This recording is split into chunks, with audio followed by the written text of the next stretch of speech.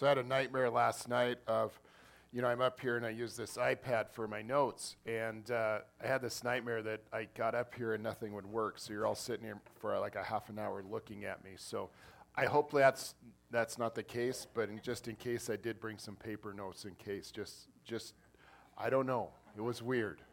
And I didn't sleep last night very well, so I'm not responsible for some things maybe as I'm a little sleep deprived. But last week we looked at what freedom means, a little bit of freedom, and that all of us are slaves to sin, and that all of us are sinners.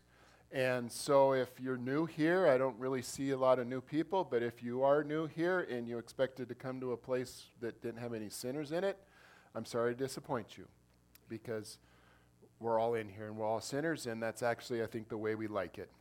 And we looked at what freedom really means, and not the freedom that we think it means as far as living in the United States, the freedom that we get when we receive Jesus, the freedom we get that we receive the forgiveness of our sins, this freedom from sins, that we're no longer in the bondage to our sins with Jesus. And that means that I'm free to do whatever I want, right? Because Jesus is going to forgive me. No, I don't think that's what that means. It means that, no, I still responsible for those sins, but I can't just do whatever I want and use that excuse. And so today I want to continue to look at this concept of freedom a little bit. I want to look at Romans 6, verses 15 through 23. If you want to just look at the screen and kind of listen along with me. Begin reading. It says, "What then? Shall we sin because we are not under the law, but under grace? By no means. Don't you know that when you offer yourselves to someone as obedient slaves, you are slaves of the one you obey, whether you are slaves to sin, which leads to death, or to obedience, which leads to righteousness.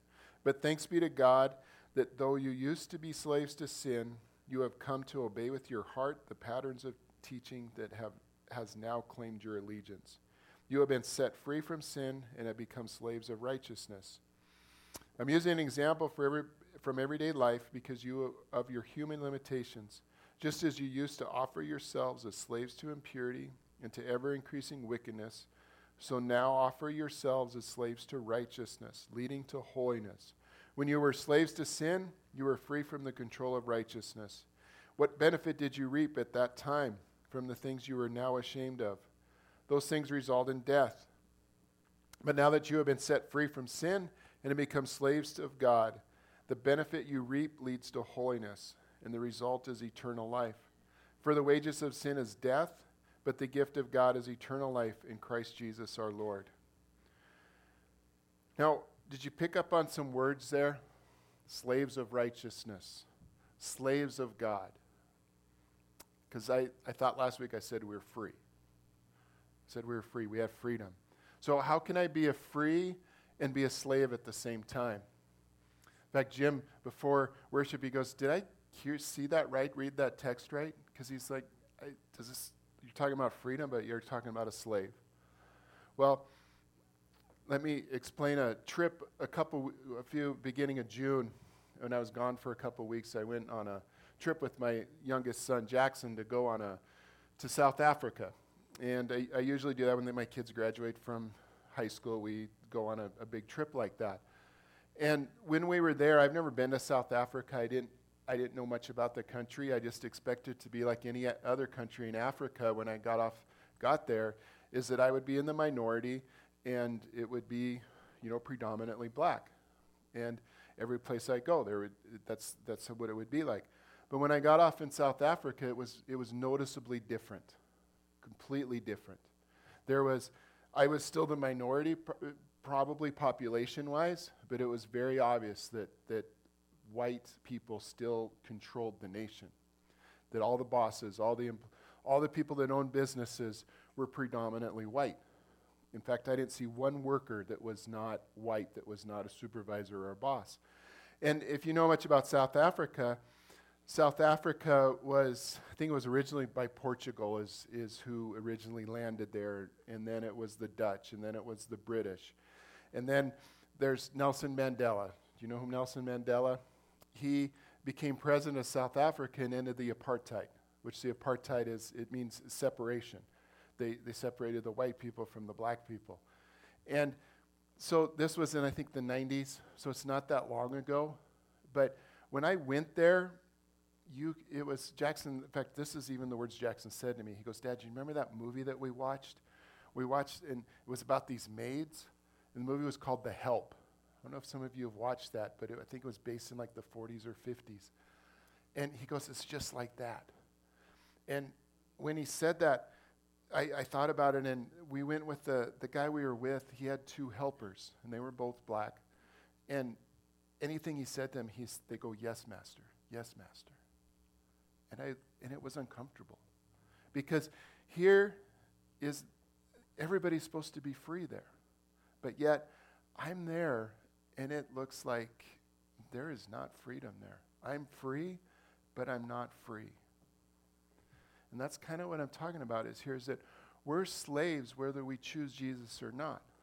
We're slaves to sin or we're slaves to Christ. We're slaves either way. And now that it got really quiet in this room, now that I have your attention, I want to give you this explanation of slavery, of human slavery that I ran across. And listen to this. It says, in terms of human slavery, we know that slaves are chosen, purchased, owned, subject to their master's will, totally dependent on their masters for sustenance, accountable, evaluated, and rewarded or punished by their masters. That doesn't sound like freedom, does it? Doesn't sound like a lot of freedom. But yet I'm supposed to be free in Christ, free in Jesus. Now, slavery, I think all of us in this room, or at least I hope so, we can agree that is just, it's wrong. It's unethical. It's just not something that really, it should be practiced. But I think slavery itself, I think it's been around since as long as humans have been around, as long as we've been on this earth, as long as God has created us, that we find reference after reference in the Bible and other writings that there is slavery throughout history. That's what we've seen throughout history. It's part of our culture, part of our lives. But yet, as I was looking at this concept of freedom, and I was reading through these things and reading these the writings of Paul, and then even the things that Jesus said, I became perplexed a little bit. Kind of like maybe you're a little bit perplexed now of what does this all mean? What's this concept? That how can we be free and how can we be a slave at the same time? And do I really want to be a slave? If that's what slavery means, do I really want to be a slave? And I thought I had a choice. I thought I had free will. Because isn't that what freedom's all about? It's being able to be free and doing what I want to do, having my choice. So we're going to look at some of those questions today. And I want to reread that definition I just gave you of human slavery, just to keep that in the back of your mind. Keep that in your mind a little bit. In terms of human slavery, we know that slaves are chosen, purchased, owned, subject to their master's will, totally dependent on their masters for sustenance, accountable, evaluated, and rewarded or punished by their masters. Now, in the Bible, Jesus had a habit, or he just redefined things throughout history. In the Bible, he would add something to it, or he would kind of give it a little twist. And this writing in Paul wrote the letter to Romans, and maybe Jesus is maybe he's adding something to this or redefining this word a little bit. So the first point I want to make is who bought me? Because that's part of our definition is you were bought. So who bought me? Now, we're smart people to know in here that if I'm a slave to God, that's what Romans is telling me, that we become a slave to God, that obviously God must have chosen me and he must have purchased me. Now, just think about that for a minute. That God chose me. God chose me out of all the people. He chose me. And he chose you, chose everybody in this room. God chose every single one of us. And that's humbling to me. That God would choose me, that regardless of my faults. Kim's not here this morning, but let me tell you, she could give you a list of faults if you want it. I'm sure she would be happy to give that to you. But God sees things in me, in all of us, that's worth choosing.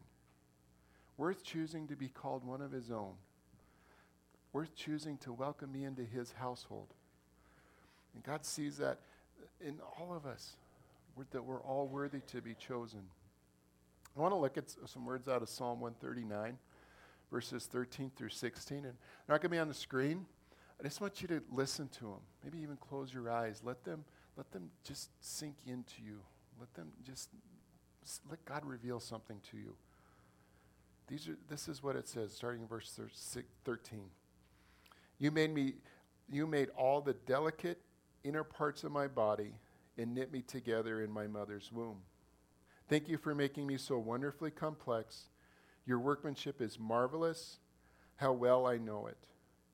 You watched me as I was being formed in utter seclusion, as I was woven together in the dark of the womb. You saw me before I was born. Every day of my life was recorded in your book. Every moment was laid out before a single day had passed. God knows us. Those moments, there's moments in our lives, my life, that we feel alone. Maybe we feel unworthy. Maybe just undeserving, unvalued, hopeless. Just remember these words that God knew us before we were born.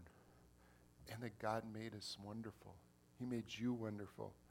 Because God doesn't make unworthy, undeserving people without hope, unvalued people. All of us have value. And God chose us all. Because we're that valuable to us, to Him. That's why God knows you. Now the second part of this question is if God chose us, then who bought us? The Bible gives us some answers on that. Look at this out of 1 Corinthians 6, 19 through 20. Don't you realize that your body is the temple of the Holy Spirit, who lives in you and was given to you by God? You do not belong to yourself, for God bought you with a high price. God bought us. It was a high price. It cost God something for us to be slaves to God. So what was that price? Many of us know the answer. Jesus gives us the answer. Matthew 20:38 says, "For even the Son of Man came not to be served, but to serve others, and to give his life as a ransom for many." Jesus' life was that price. God gave us his Son, and he watched his only Son die on the cross to pay that price for us, to purchase our sins, to take our sins, to give us forgiveness and give us freedom from sins, and provide us a way to be God's slave. I want to share another verse with you before we move on. This comes out of Revelation 5:9. You are worthy to take the scroll and to open its seals, because you were slain, and with your blood you purchased for God persons from every tribe and language and people and nation. We all have already been bought and paid for. Our freedom's already been paid for. The blood of Jesus paid the price for all of us. Every single one of us. Remember the story about South Africa? Supposedly everyone's now free, but it really doesn't appear to be freedom. But when Jesus, we can experience that true freedom. Freedom from our sin in our lives, and it doesn't really matter who you are. This passage in Revelation tells us it's every tribe, it's every people, it's every nation, that Jesus paid the price for every single one of us. Now, I'm going to get a little bit off track here. We're still going to be a little bit on track, but a little bit off that. I want to emphasize that God chose all of us to be worthy. Every single one, having Jesus give his life to us, to pay the price for us. That means if you live in Billings, Montana, that means if you live on the Crow Reservation or any reservation, that means if you live on the south side, that means if you live in a drug house down the street, that means if you live in countries like Iran or North Korea or China or wherever it is, regardless of where you live, Jesus paid the price for you. He bought you with his blood.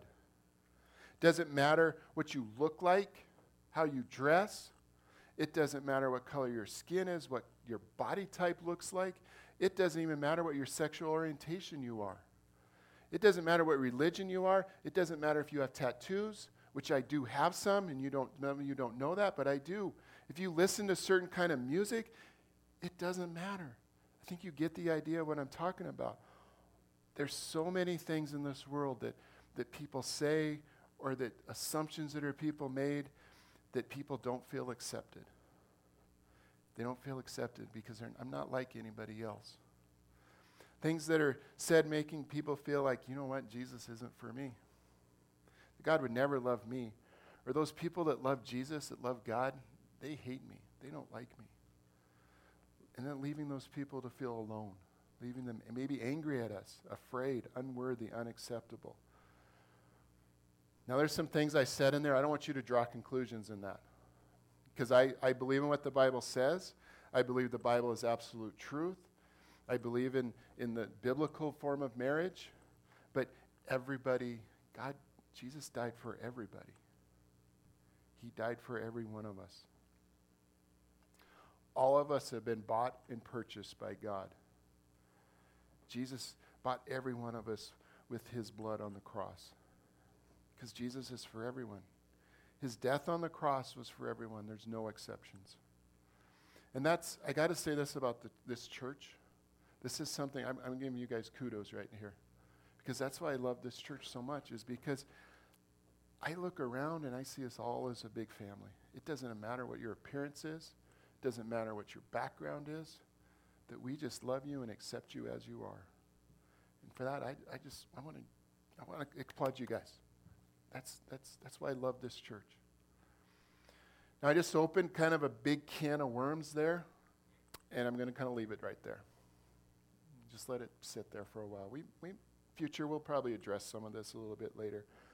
But I want us to repeat verse 14 and Psalm 139. It says, I praise you because I am fearfully and wonderfully made. Your works are wonderful. I know that full well.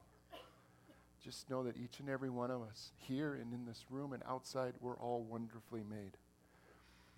Okay, so are you still with me on this? Now, I told you last week that soapbox preaching is a little bit in my family. And so I'm going to get off my soapbox now. We're going to go on, and I want to look back at this passage in Romans. Specifically, I want to look at verse 16 and 19. That if we're a slave and chosen and we're bought with a price, what choice do I really have in this matter? So remember I talked about free will. We have a choice. How can I make an offer if I'm a slave? And does a slave have an ability to offer anything? Now let's look at these passages. Let's look at verse 16 again. Don't you know that when you offer yourselves to someone as obedient slaves, you are slaves of the one you obey? Whether you are slaves to sin, which leads to death, or to obedience, which leads to righteousness. I'm using an example from everyday life because of your human limitations. Just as you used to offer yourselves as slaves to impurity and to ever-increasing wickedness. So now offer yourselves as slaves to righteousness, leading to holiness. Then ask this question, does freedom really exist? Because I'm a slave either way, right? That's what I read here. I'm a slave either way. So I think the question maybe becomes, which master do you want? Now I asked Allie for a picture here, and I'm not sure what she put in here to kind of give us what this means. And so I don't know why she picked this picture, but go ahead and do the next one. So this is kind of what it's like, isn't it? You see that cartoon all the time, that there's the devil on one side, an angel on one side, and they're both telling you to do something. You know one's right, one is wrong. So which voice are you going to listen to? Which voice are you going to listen to? Now, analogy I saw this is when you, especially at this time and age, I mean, there's people who are buying and selling houses all over the place. And so when you buy a house, when you decide to buy a house, you have to put an offer in, right? You have to put an offer into the seller. And the seller has the choice of accepting our offer or rejecting it. But in this case, either seller is going to accept our offer.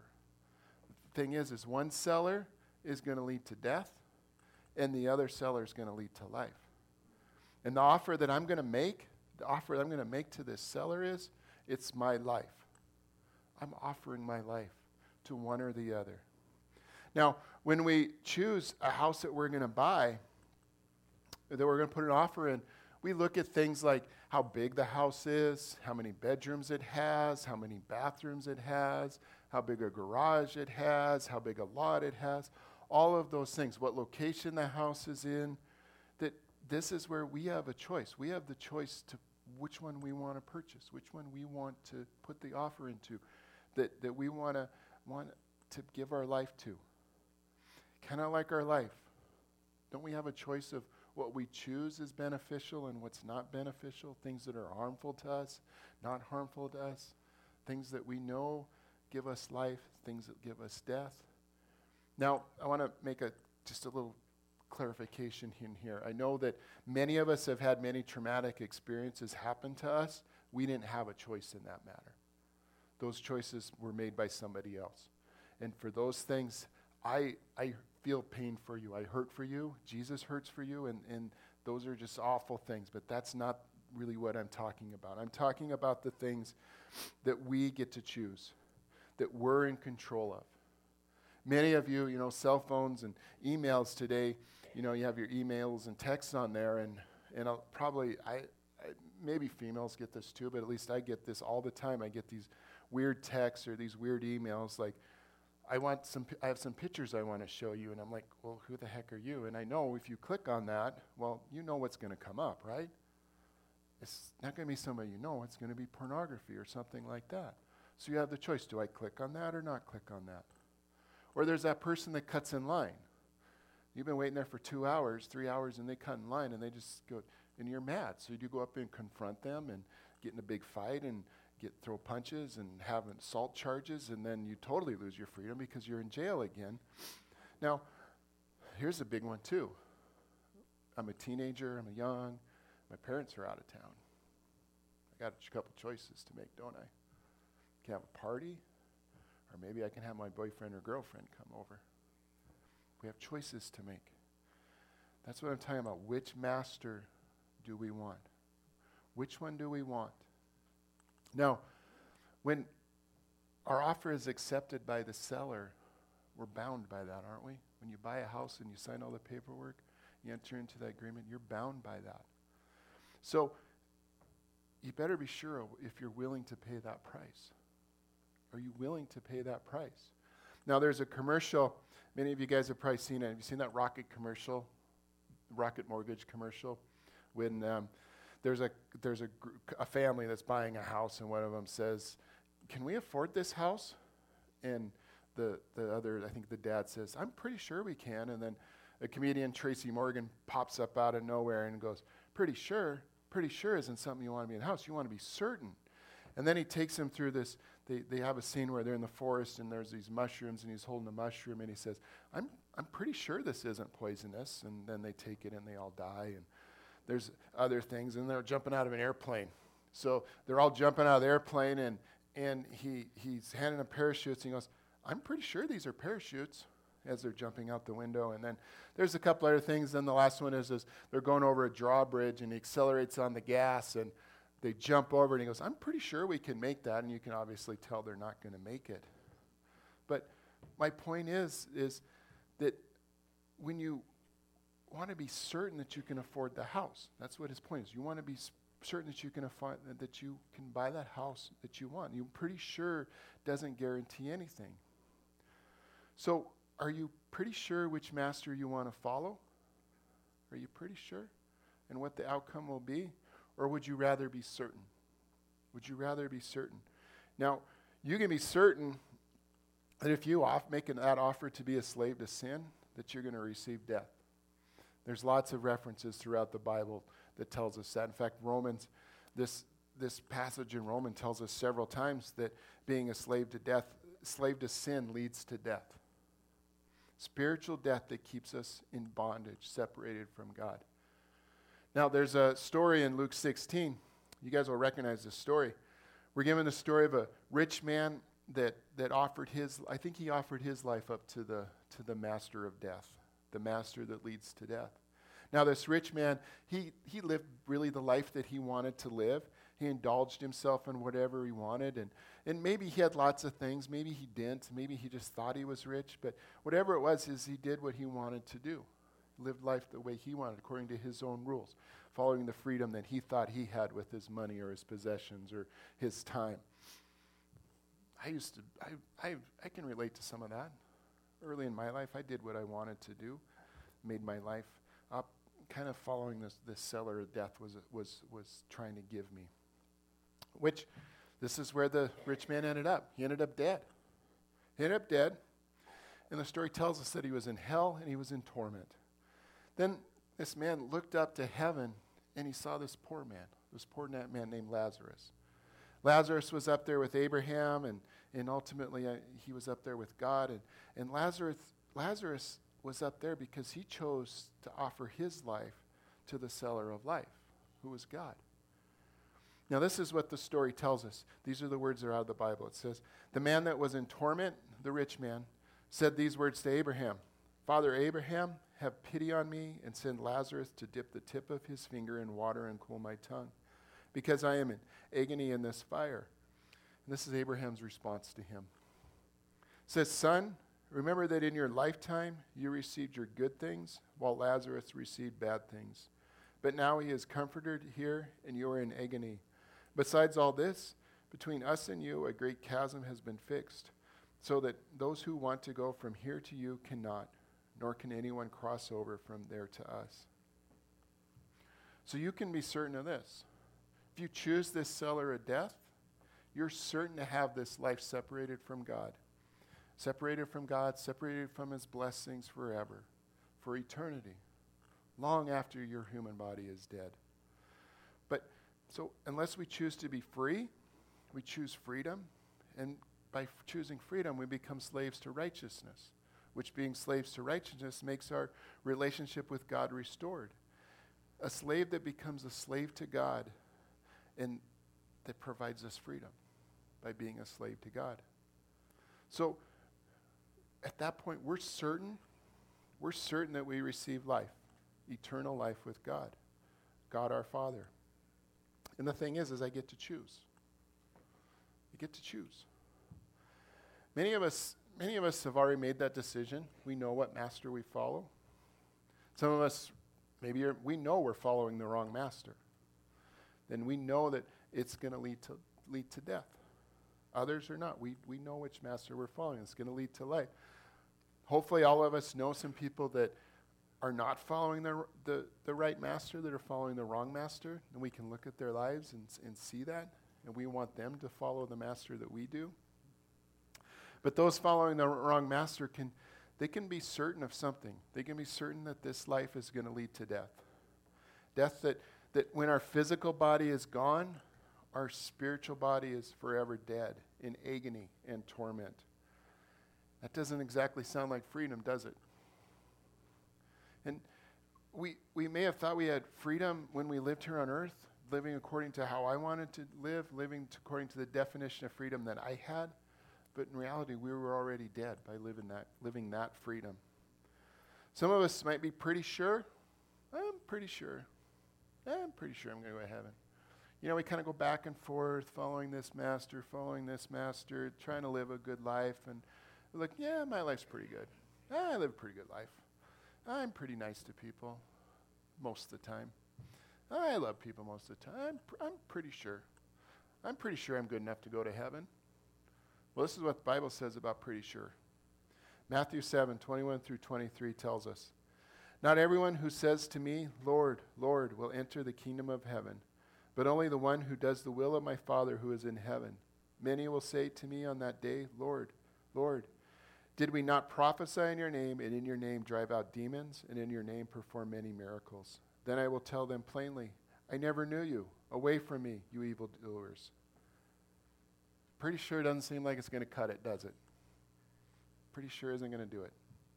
So are you willing to be pretty sure, or do you want to be certain? Do you want to be certain by making the offer of your life to God?